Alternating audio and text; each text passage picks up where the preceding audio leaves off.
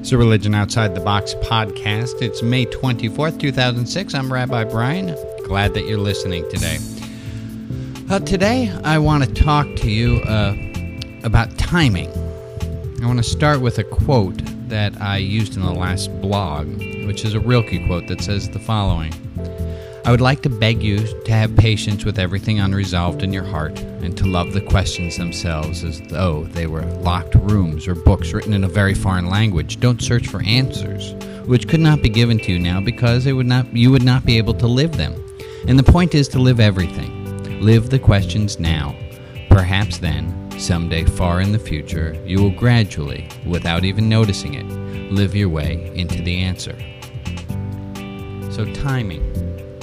What I want us to think about just for these 2-something minutes is to think about whether or not things are just meant to be, and perhaps they are. What if things happen in their right time, no matter what you and I do?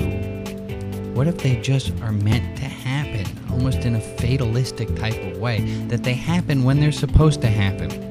There's a book that I tried reading called The Drama of the Gifted Child. I had picked it up and I commented, I couldn't read it at all. I commented to Jane, I'd like to read it when they translate it into English. I tried reading it again. Again, nothing made sense. It was recommended to me a third time to read. I picked it up and all of a sudden someone had translated the same book into English. And I could read it and it made perfect sense to me.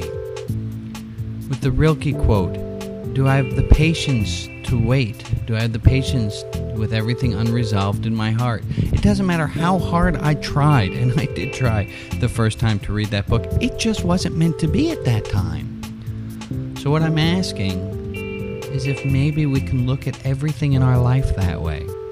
That maybe those things that are right in front of me on the horizon, those things that I think I should be able to get to right now, maybe I'm just not supposed to get to those right now.